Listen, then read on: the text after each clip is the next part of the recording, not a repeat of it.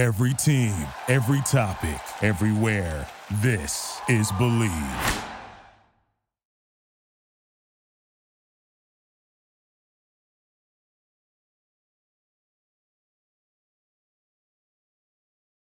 This message is intended as a reminder that we are not licensed professionals, not psychiatrists or psychologists. If you have a serious problem, please seek professional help. The National Suicide Hotline is 1-800-273-8255. That's 1-800-273-8255. There's some damsels in the DM. Yes, queen. Tell us what's the vibe. There's some damsels in the DM. Please tell us what's the vibe. DMs, yeah we see them, yeah we read them. DMs, we don't need them, we just leave them. Please. Yeah. It's going down in the DMs. Bye. Hello, everyone, and welcome back to Damsels in the DMs. I'm Lauren. And I'm Alejandro. And hello to our new season. I believe this is season 4 of our podcast. Is that correct? Yeah, season 4. And as you may know or may not know, season 4 has gone through a rebrand, and we are kicking off our rebranded series with Sassy Moen, the director, writer, producer, and editor, my dear friend, and also the creator of How to Hack Birth Control, which we have talked about many times on this podcast. And many more times we shall, because Sassy is absolutely amazing. Oh my God, the listeners are going to get an earful of inspiration, motivation, and kick-ass energy that we all deserve from her. This guest is oh my God, I'm so glad she's on the podcast. If you are a new filmmaker and you're looking for inspiration on how to get started, things that you can do or paths that you can follow, Sassy is definitely somebody that you should look to for inspiration. She offers amazing advice, whether you're taking the film school path, whether you're not taking the film school path, and just to get your career going and kick it into gear.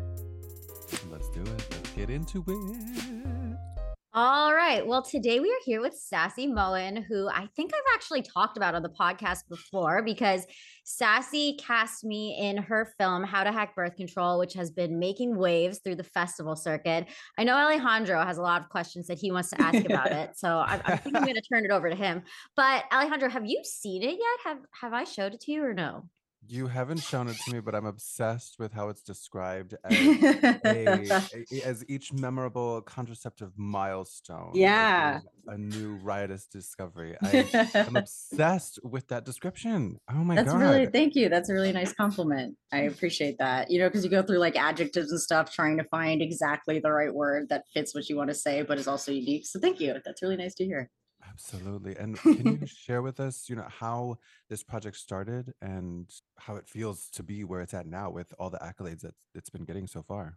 Yeah. Well, first of all, just side note, Lauren is amazing in it and also is on the poster. And I always joke with her. I was like, did you ever envision your crotch would be like on a film poster? And she said no. So, it's a new thing for her.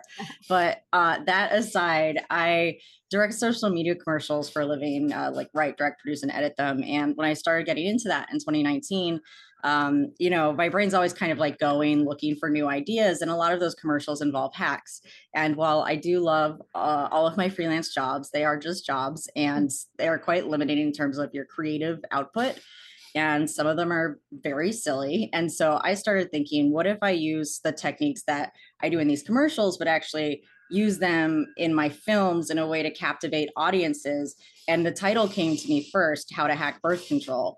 And so, that was in 2019. And then the pandemic happened and, I didn't think I'd be able to do it. I started writing it. And what also happened right before the pandemic is one of my close friends who's about 10 years younger than me ended up having an abortion, which she told me about after the fact. And what happened, the long story short of it is that she went off her birth control and she was in a really terrible abusive relationship.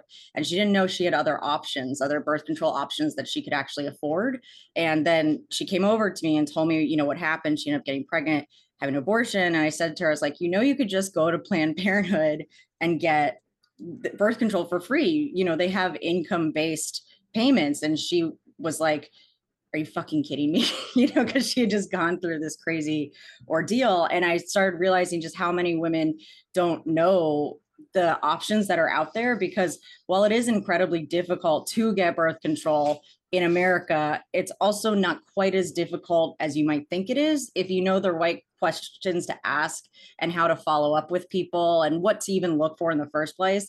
And so what I kind of did is, like I said, combine the social media techniques with my desire to help inform women about their options, because I personally feel like if women, we have control over our bodies, we have control over our lives, and we can do anything. So it's really just, it's about women's empowerment is the main sort of overall message of it. And while it does educate on birth control, it's really just telling people, it's okay to be yourself, and it's okay to pursue whatever type of sex or dating life you're into. If you're not into any of it, if you're into some of it, it doesn't matter. Women, we have so much judgment on us on a daily basis about how we dress, how we talk, all of those things. And it became really important to me as I became more solid in my career to actually have a female driven film, because I've been doing this, for 15 years. And especially when I was starting, I got so much stuff from producers being like, well, this movie's about a woman, so no one's going to watch it, or you need to rewrite this or that. And or the woman character is too crazy, or, you know what I mean? Just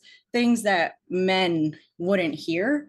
And I finally was just like, forget all that. I'm just going to make the movie that I want to make with the female characters I want to create. And it's done incredibly well. And I think that's sort of like a testament, just letting go of whatever the film society puts on you as the type of movie you're supposed to make.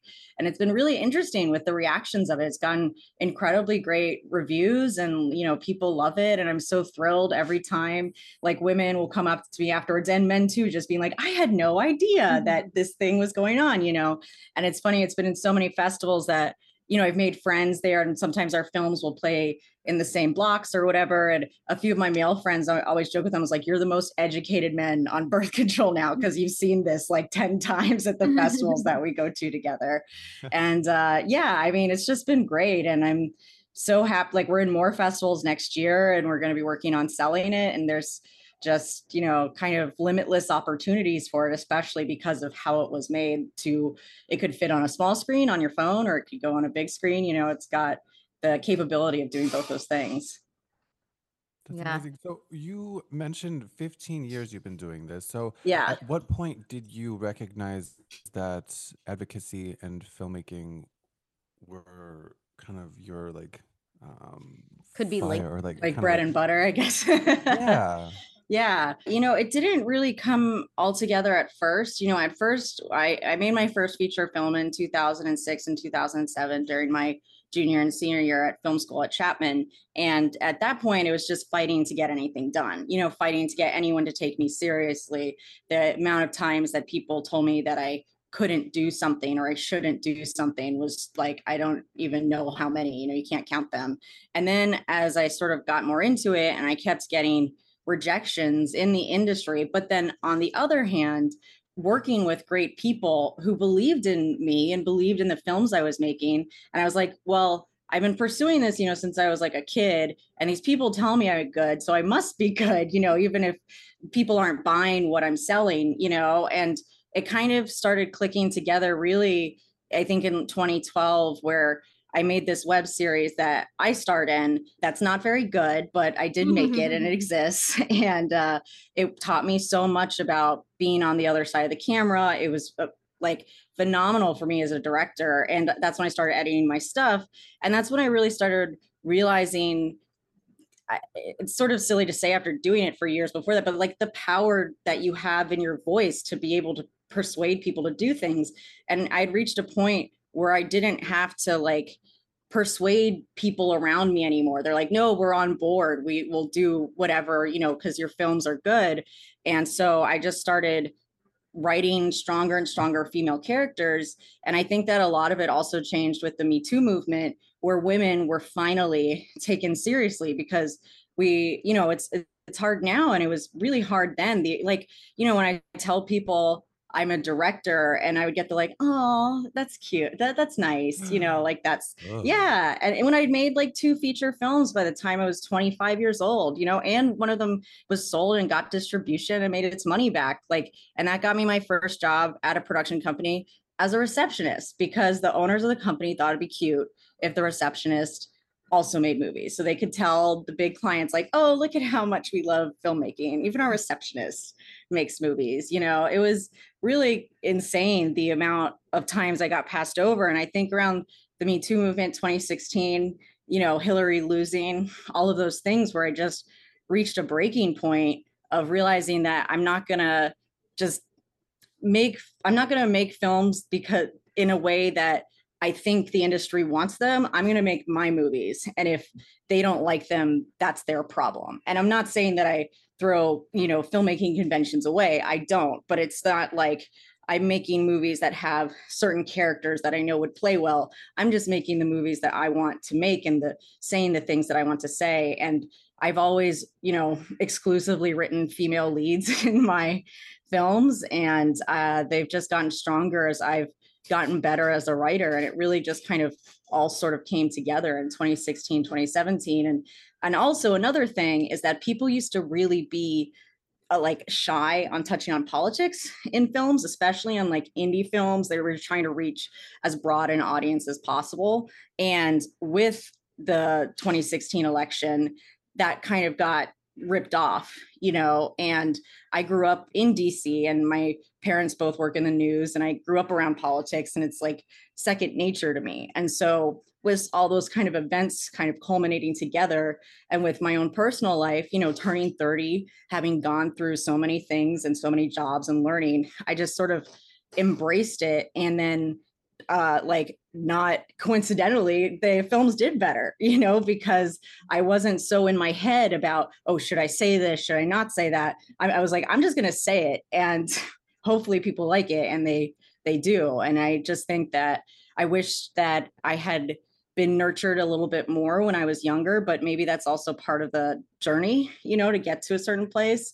But I really just love to encourage other women filmmakers or minority filmmakers. Like, no offense to white men, I'm marrying one in October. I love him dearly, but like, like straight white men have had the microphone, since movies started in the 1880s, and it's their stories over and over. And in film school, I don't even know if we watched a movie about a woman. We're watching like Blade Runner and Battleship Potemkin and Ben-Hur and, all these movies about white men and their white man journey that they go through, that I just think it's really important now to embrace the female voice and to be unapologetic for it. And even still today, I run into things all the time about it. I was talking to an acquaintance friend of mine a few months ago who was doing quite well in the industry, and just getting his thoughts on trying to get a different agent. And he was like, it seems like birth control is really good, because he hadn't watched it. And he was like, but you should really make a movie that people would be surprised a woman did it.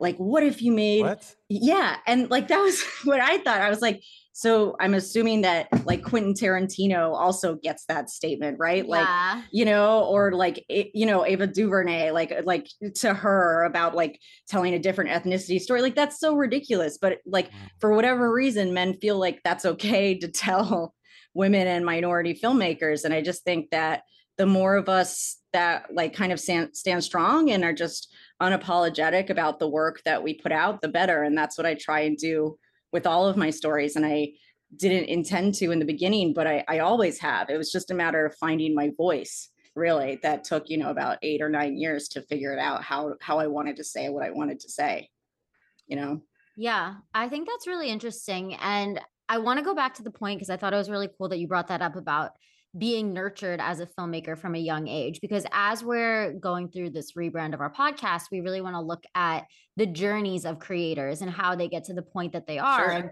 what are some of the challenges you experience, because we really want to point a light at how people can emulate steps, what they can take away, putting more tools in the toolbox to get people where they want to be. So I'm curious what ways you think we could nurture filmmakers better, specifically female filmmakers and minority filmmakers, and what tools do you think they could be provided at an earlier age to get to the point that you want to be earlier on?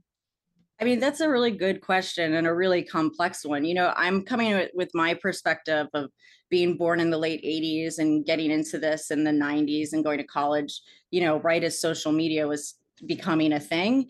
And I don't know what it would be like now, say, for a 17-year-old in film school, but I do know that, like, I took one of my friend's cousins on some tours of film schools here in 2016. And, at Chapman, I'm still friendly with some of the professors, and he let us sit in on a 400 level directing class. And before we walked in, I said to her, I don't know what it's like now, but when I went into film school, these 400 level classes were about 10 to 12 people, all men except 2 women, one misunderstood artsy chick and one lesbian or soon to be lesbian. And we walked in, and that was quite literally the dynamic in front of us. And she turned to me and laughed. I mean, she was like, 17 years old at the time, just looking at schools.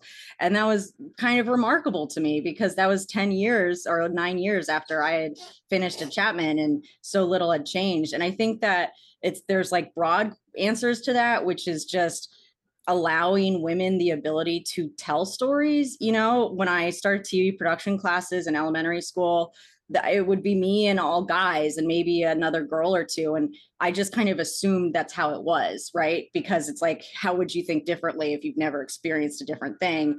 And where some of my friends maybe pursued other careers, there would be more women in the room. And so I just grew up being used to that and being comfortable talking to men in a way where we're treating each other equally or expecting it. A lot of women aren't really taught how to do that, how to stand up for yourself, because it's so easy to be belittled, by other people and other people who are threatened by you. And they try and use different tactics that society places on women all the time about, like, I don't know, the way they look, or even if it's just like, do you want a family? You know what I mean? Like, you have to have a career or family, which is total nonsense, which is completely inaccurate, and it's just, there's the broader context of really listening to younger girls in high school and elementary school and hearing what they want to do.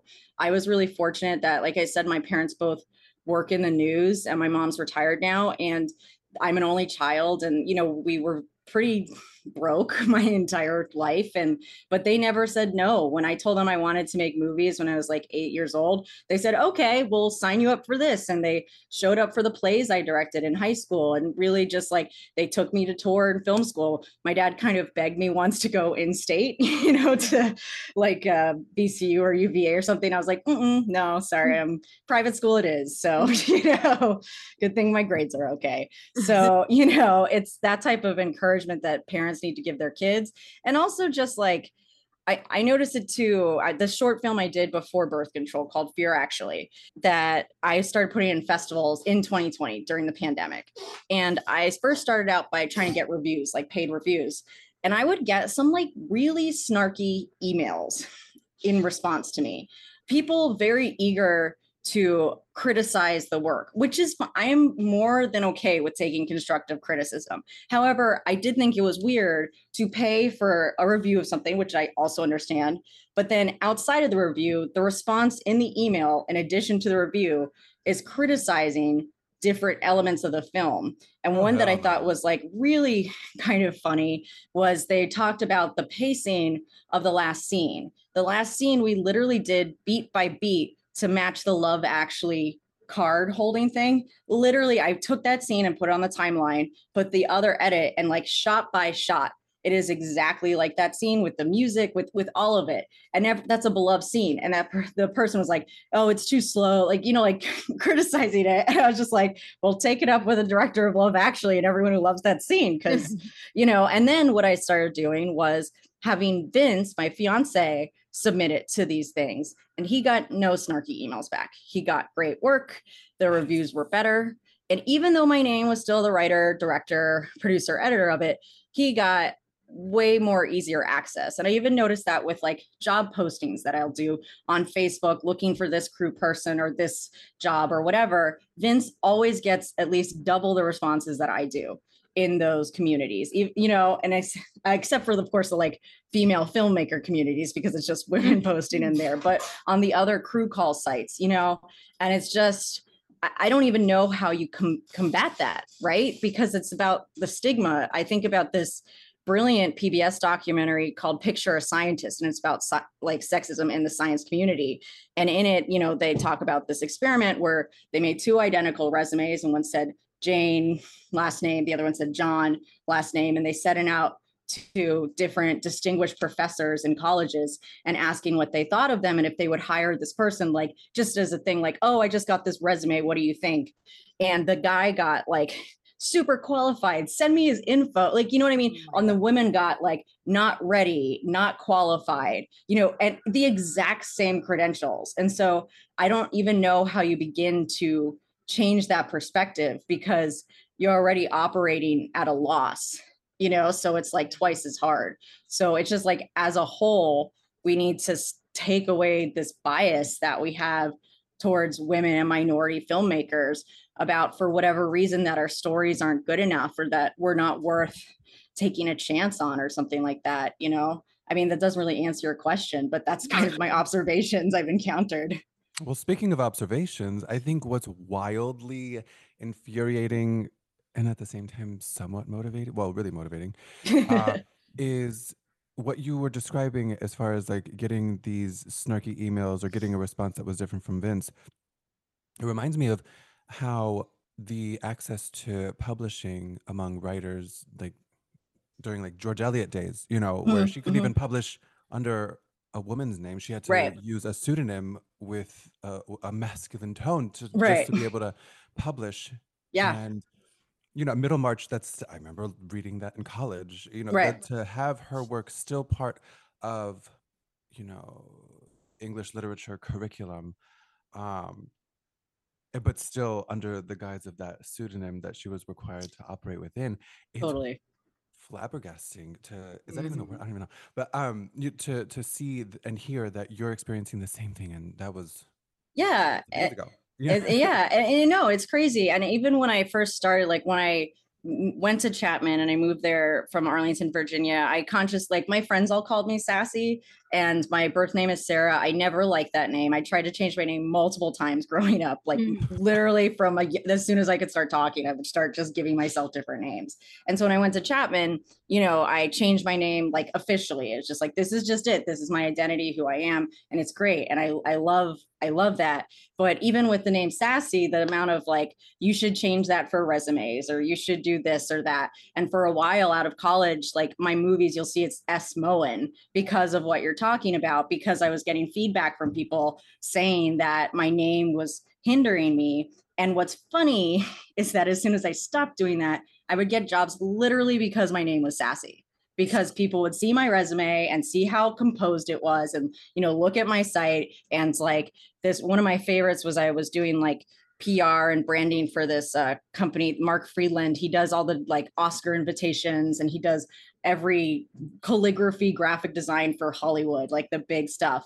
And he would just be like, Sassy, like call me super loud. And I would like come down the hall, and I'm like, he totally hired me because my name was Sassy. And that's great, because the job was super fun, you know? And so it's like, you know, it gets really hard because everyone has an opinion, and then you start doubting yourself, you know. But then it's reached a point, like when, I don't know when that was, like around 2012, where again, I was just like, fuck it. Like, this is just who I am, you know? And if people don't like that, then they don't have to hire me. And I don't want to work with them to begin with if they're so uncomfortable about my identity.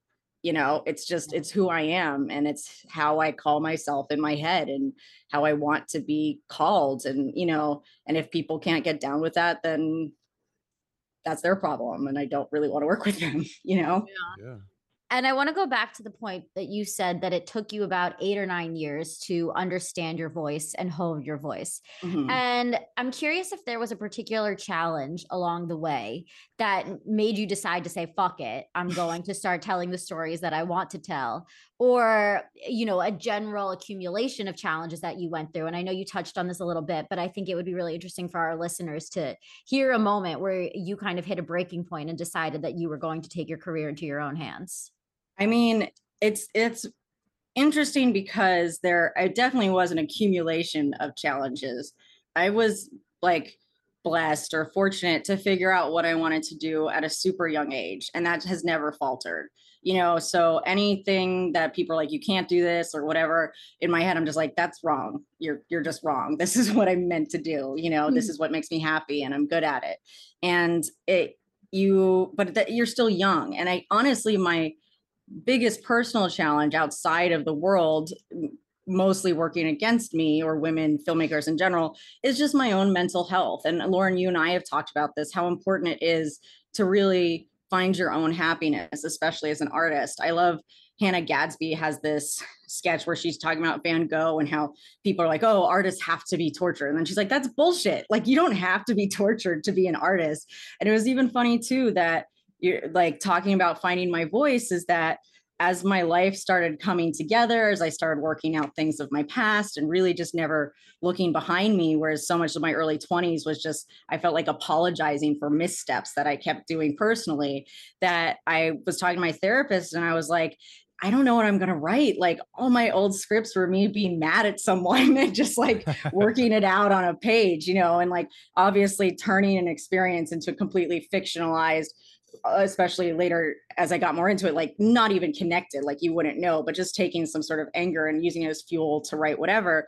And she I still remember she was like, you'll figure it out. And the next thing I wrote was birth control. So it's like, Oh, wow. you know what I mean? It's just like, it just kind of comes out like, and that was really exciting for me because I was worried that I was like, well, I'm not like depressed anymore. I get, what stories am I going to tell about how happy I am? No one wants to go to a movie and watch someone be happy for 90 minutes, So now I'm writing this feature that I'm really excited about. That is a drama, that there's plenty of tumultuous, angsty, angry stuff in it. And it's like better than any of the other stuff because I'm disconnected from it. It's not like my experience. There are emotions that I know and have felt, but it's not like directly pulled from any event or anything like that. And so I think it's really just a culmination of things, of like never giving up, first of all, trying everything, and then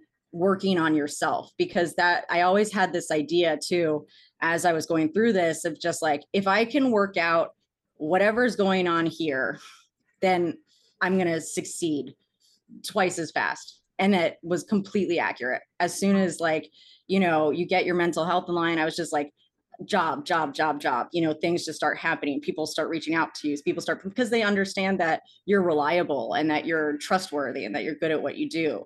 And so that's why also I think women, it's easier to get painted a certain way. Like, if you cry or overreact or something like that, I don't know if I've ever cried on set, but I probably have in the closet, especially like when I was younger, you know what I mean?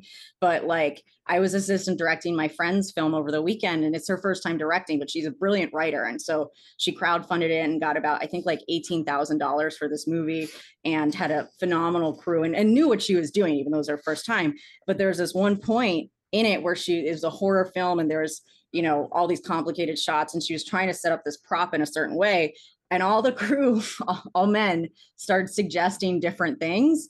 And like, we were, I'm assistant director. I was like, we got to go. And she just said, no one is listening to me. We need to do it this way. And then everyone did it. And it was one of those things where if it were me, I wouldn't have said it like that. And I would have probably just made, because when you become confident at a certain point, you're just like, if you're not listening, like, fuck you. Hey, like move this. But it was really telling for me. And it reminded me a lot of when I was younger and directing, about how I truly felt like people weren't listening to me and were like, oh, she wants to do it this way, but it's probably better like that. And it's like, maybe they're right. But as a director, I need to learn that. And I need to learn why that's better, or why my idea is better, so that the next time I can make a better judgment call, So it's really just, there wasn't ever truly an epiphany moment, but it was one of those things that like I did this pilot, Weedland, in 2016. And that's the first story that I truly feel like, and some of my friends have said too, is like, this is where your writing is like good, like great. And who you are now, like, this is where your voice has really shown through. And I look at my earlier stuff and it's there. It's just trying to figure out how to come out correctly, you know? And so it's just really never giving up and working on yourself and just trying to find the confidence, you know, to say what she said, no one's listening to me. You know, a lot of people just wouldn't even say that, and they would just do whatever someone else was saying, or keep it up and like keep it inside and it comes out later or something like that. You know, it's just figuring out how to say no one's listening to me, and then what you do with that statement after that, you know?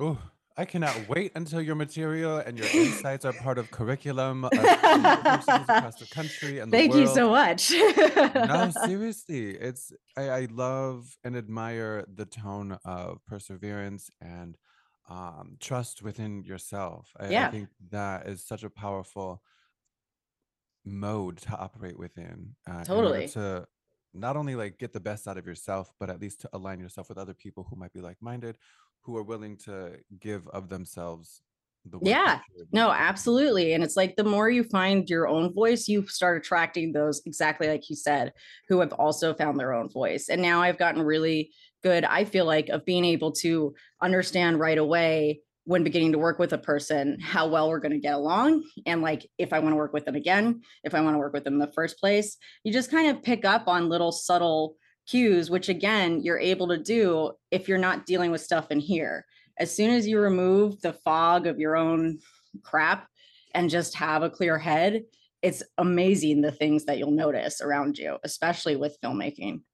Absolutely. Yeah. I mean, the present tense, there's no better way to exist than like the here and the now. Yeah. But outside of the here and the now, do you have any helpful morning routines that or if it's not necessarily a morning routine, because I know not everybody is a morning person, if you have that's like true. healthy habits that you feel like you stick by and have contributed to making you who you are. Yeah, definitely. I mean, I try and work out at least 5 days a week, you know, in the morning. I have my own little workout. I love it. It's I called saw her do this. Yeah. Oh Sassy yeah, and at the I had Bentonville.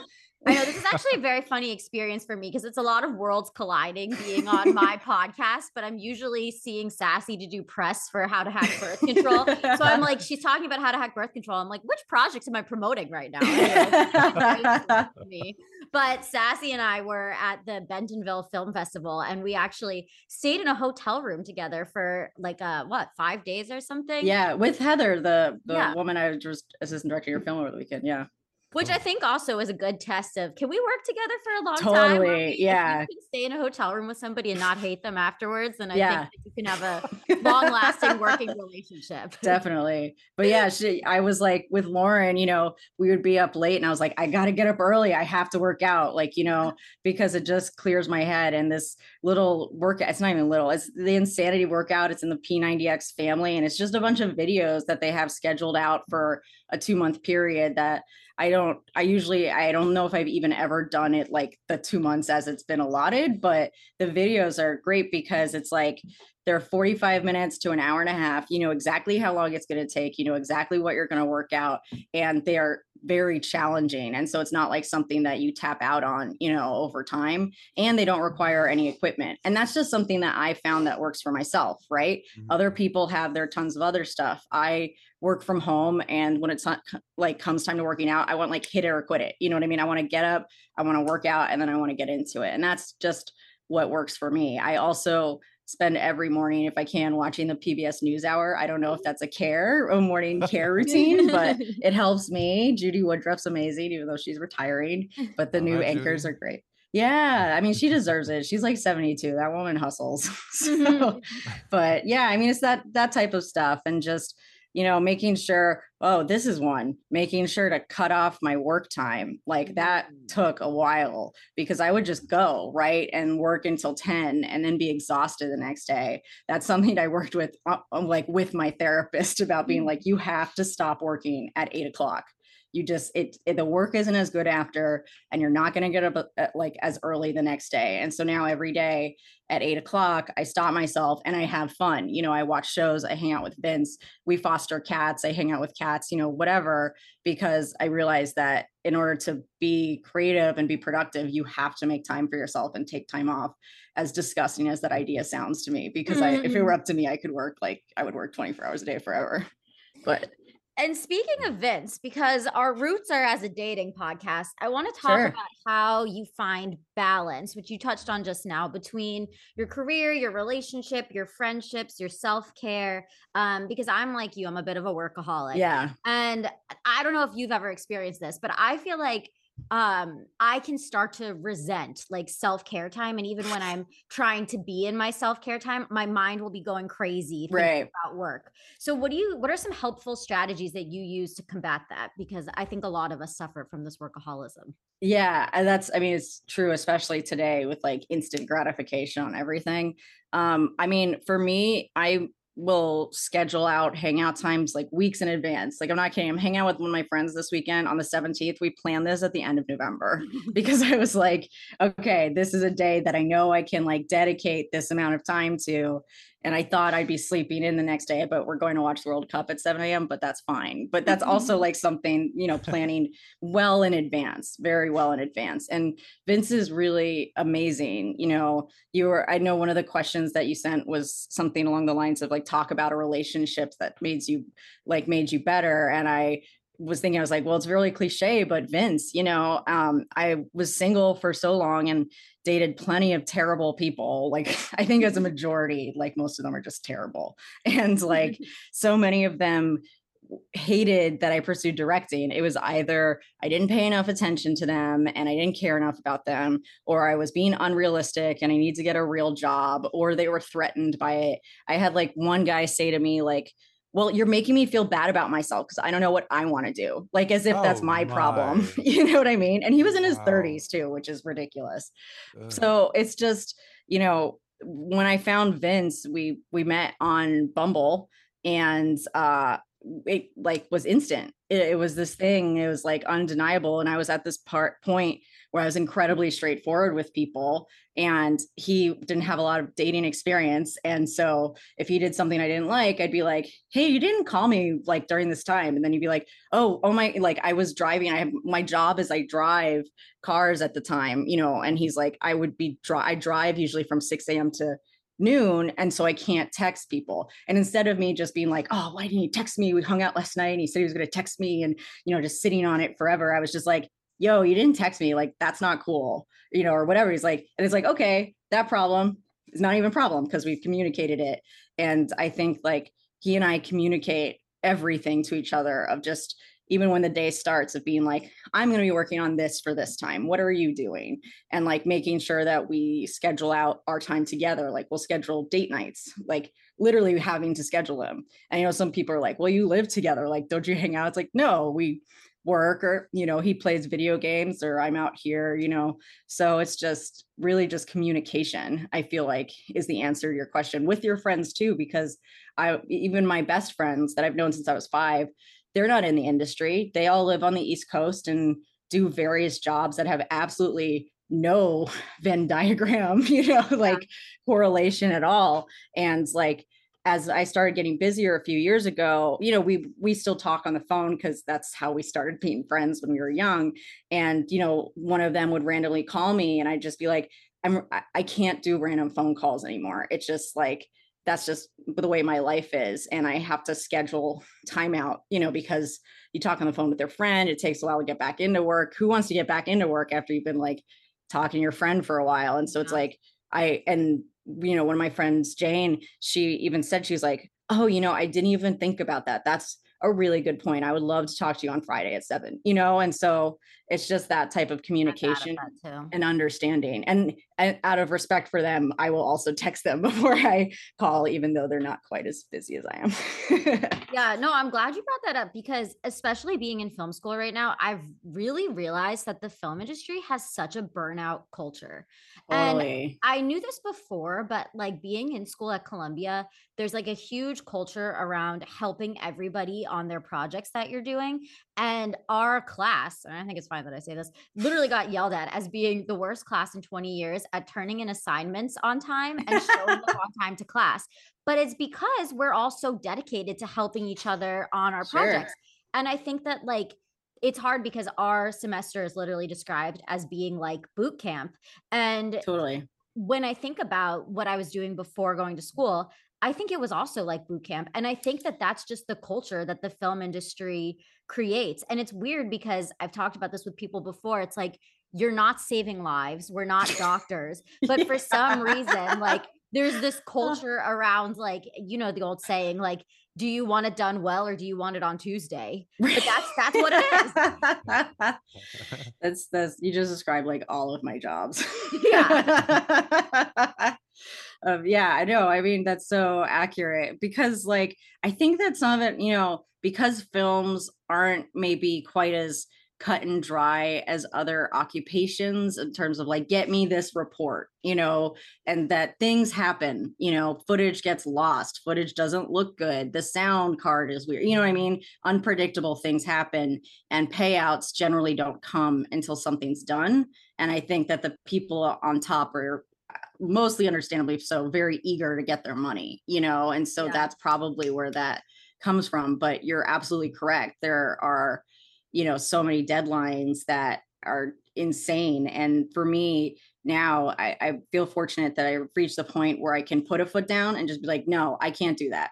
And if you don't like that, then you need to find someone else to do this job, you know, which I've done a lot recently because people want to take advantage of that. It's like, well, if you want it done that quickly, that's fine, but you have to pay me a rush rate because that's what you're asking me to do.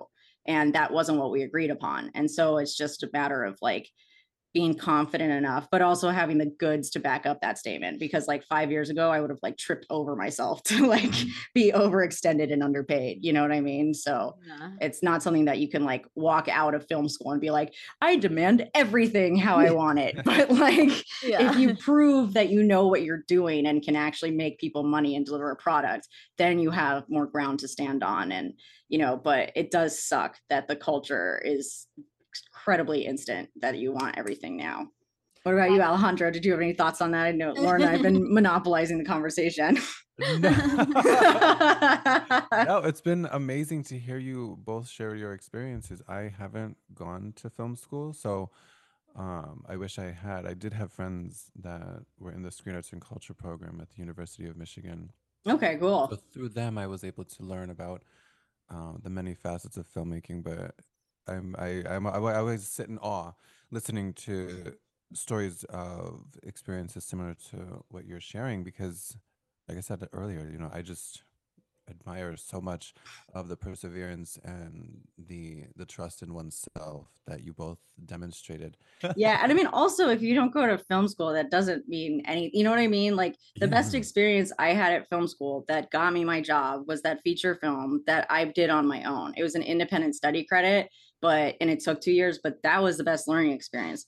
Then the flip of that is I probably wouldn't have been able to make that had I not gone to Chapman and not had the resources that I had to fight them on to give me. And that's a whole other story. But, you know, film school works for some people, but it also, like, if you don't get in, just make a movie and you'll probably have the same experience without the debt following you around afterwards. And I think I could relate it to what you were sharing about taking time to find my voice. I think totally. During undergrad, one of my favorite things was finding the screenplay library that my friends had access to. And even though I didn't have a professor that taught me the ins and outs of screenwriting, I just loved being able to like dig my nose into each screenplay and just have fun with that, and For like sure. learning from those examples of great writing. Yeah. That was kind of the pace that I was at that time. You know, I Yeah. was still finding my voice as a writer, and you know, it took the amount of time that I needed to in order to feel the confidence that was necessary. And luckily, I'm so grateful to Lauren for helping me garner that confidence and just move forward. But Yeah. Lauren's great. I mean, I'm sure our listeners are dying to know, how can we keep up with Oh, well, what wait. you're doing? We got to get to the DM of the week. Oh, yeah. We got to get to well, she talked about her relationship, but we didn't get the funniest or the most inspirational DM that you've ever received, Sassy. And the reason that I'm really being a stickler for this is because if you've seen How to Hack Birth Control, then you know that Sassy really has an eye for the douchebaggery that has gone on in the last few years. So I'm sure that there has to be a good DM that you've received over the years that that's memorable. I mean, I was actually thinking about this when you asked this question, and I think I block out a lot of the terrible ones. I still get weird ones now, like, people, saying sexy stuff to me, and I'm like, what are you doing? My Instagram is like my film posters and pictures and shit, and like pictures of Vince and I. Like, what about that means that I'm up for like grabs, as a person? It's my crotch and the chastity belt. Yeah, I guess it must be. I don't know. It's just like people are weird, like they come at you from everywhere with the weirdest stuff. And I mean, it's kind of it. I love that Instagram now has a thing where it's like the request and then there's like the sub, like there's so many layers, so you don't even have to get the crazy stuff anymore. And I know it's kind of like a lackluster answer because I don't have a specific experience. I have plenty from when I was single, and the idiot lines I would get on like Tinder, but like, sassy, are you sassy? Oh my God, sassy. Is that like your Friday night name or something like that? And there was another thing too, when I would get those types of comments and I'd be like, what about my profile makes you think that I'm like that? My picture would be like me, friends, me on set, like not even in any way, shape or form. And so, but I have found one thing very interesting that came from when I was dating, that people who I met or when I was dating, guys who didn't mention my name in the first conversations or like first date, generally it worked out with. Anyone who made a thing about my name, it never works professionally, as a friend. Even if it's like you meet someone, you're like, hey, I'm sassy. You're like, oh, okay. It's like, no, that wasn't like a invitation. That was just like, a statement. And I get that it's an adjective and stuff, but there are plenty of weird names. I mean, Gwyneth Paltrow named her kid Apple. You know what I mean? Like, what is a name anymore anyway? We've reached a point where it's just like, get over it. Well, now I think is the perfect time to close it out. Sassy, thank you so much for coming on. Please tell everybody where they can follow you, where they can follow the journey of how to hack birth control and everything you have coming up. Yes. So my Instagram is at Sassy Mohen. That's SassYMohen. And my Facebook is Sassy Mohen Films. Twitter doesn't exist anymore, so I'm not there anymore. And my website is sassymohen.com. And if you want to keep up with how to hack birth control, you can go to birthcontrolhacks.com. And we have a mailing list. We've got all this info. We've got pictures of Lauren all over the place. What more do you need? Well, thank you again, Sassy. It's been a pleasure getting to hear from you. Yeah, thank you so much for having me. This is great. And I love the questions you guys ask. And the DM thing is amazing. This is an absolute treat. Thank you so much. Yeah, thank you. All right, everybody. Well, thank you so much for tuning in to another episode. As usual, please subscribe, rate, and review us on your favorite podcast listening platform. And don't forget to continue sending us your DMs since we are going through this rebranding. We don't need no long letters. We just need a fun little sentence or two of a DM. Keep it short. Keep it cute. If you don't want to keep it cute, if you've got a longer question, that's fine too. But as we said, we are no longer accepting messages on other platforms. We are just accepting DMs in our roots as damsels in the DMs. That's it. We'll be waiting. And until next time, it's going down in the DMs. Bye. DMs, we don't need them. We just leave them. Please. Yeah. It's going down in the DMs. Bye. Thank you for listening to Believe. You can show support to your host by subscribing to the show and giving us a 5-star rating on your preferred platform. Check us out at Believe.com and search for BLEAV on YouTube.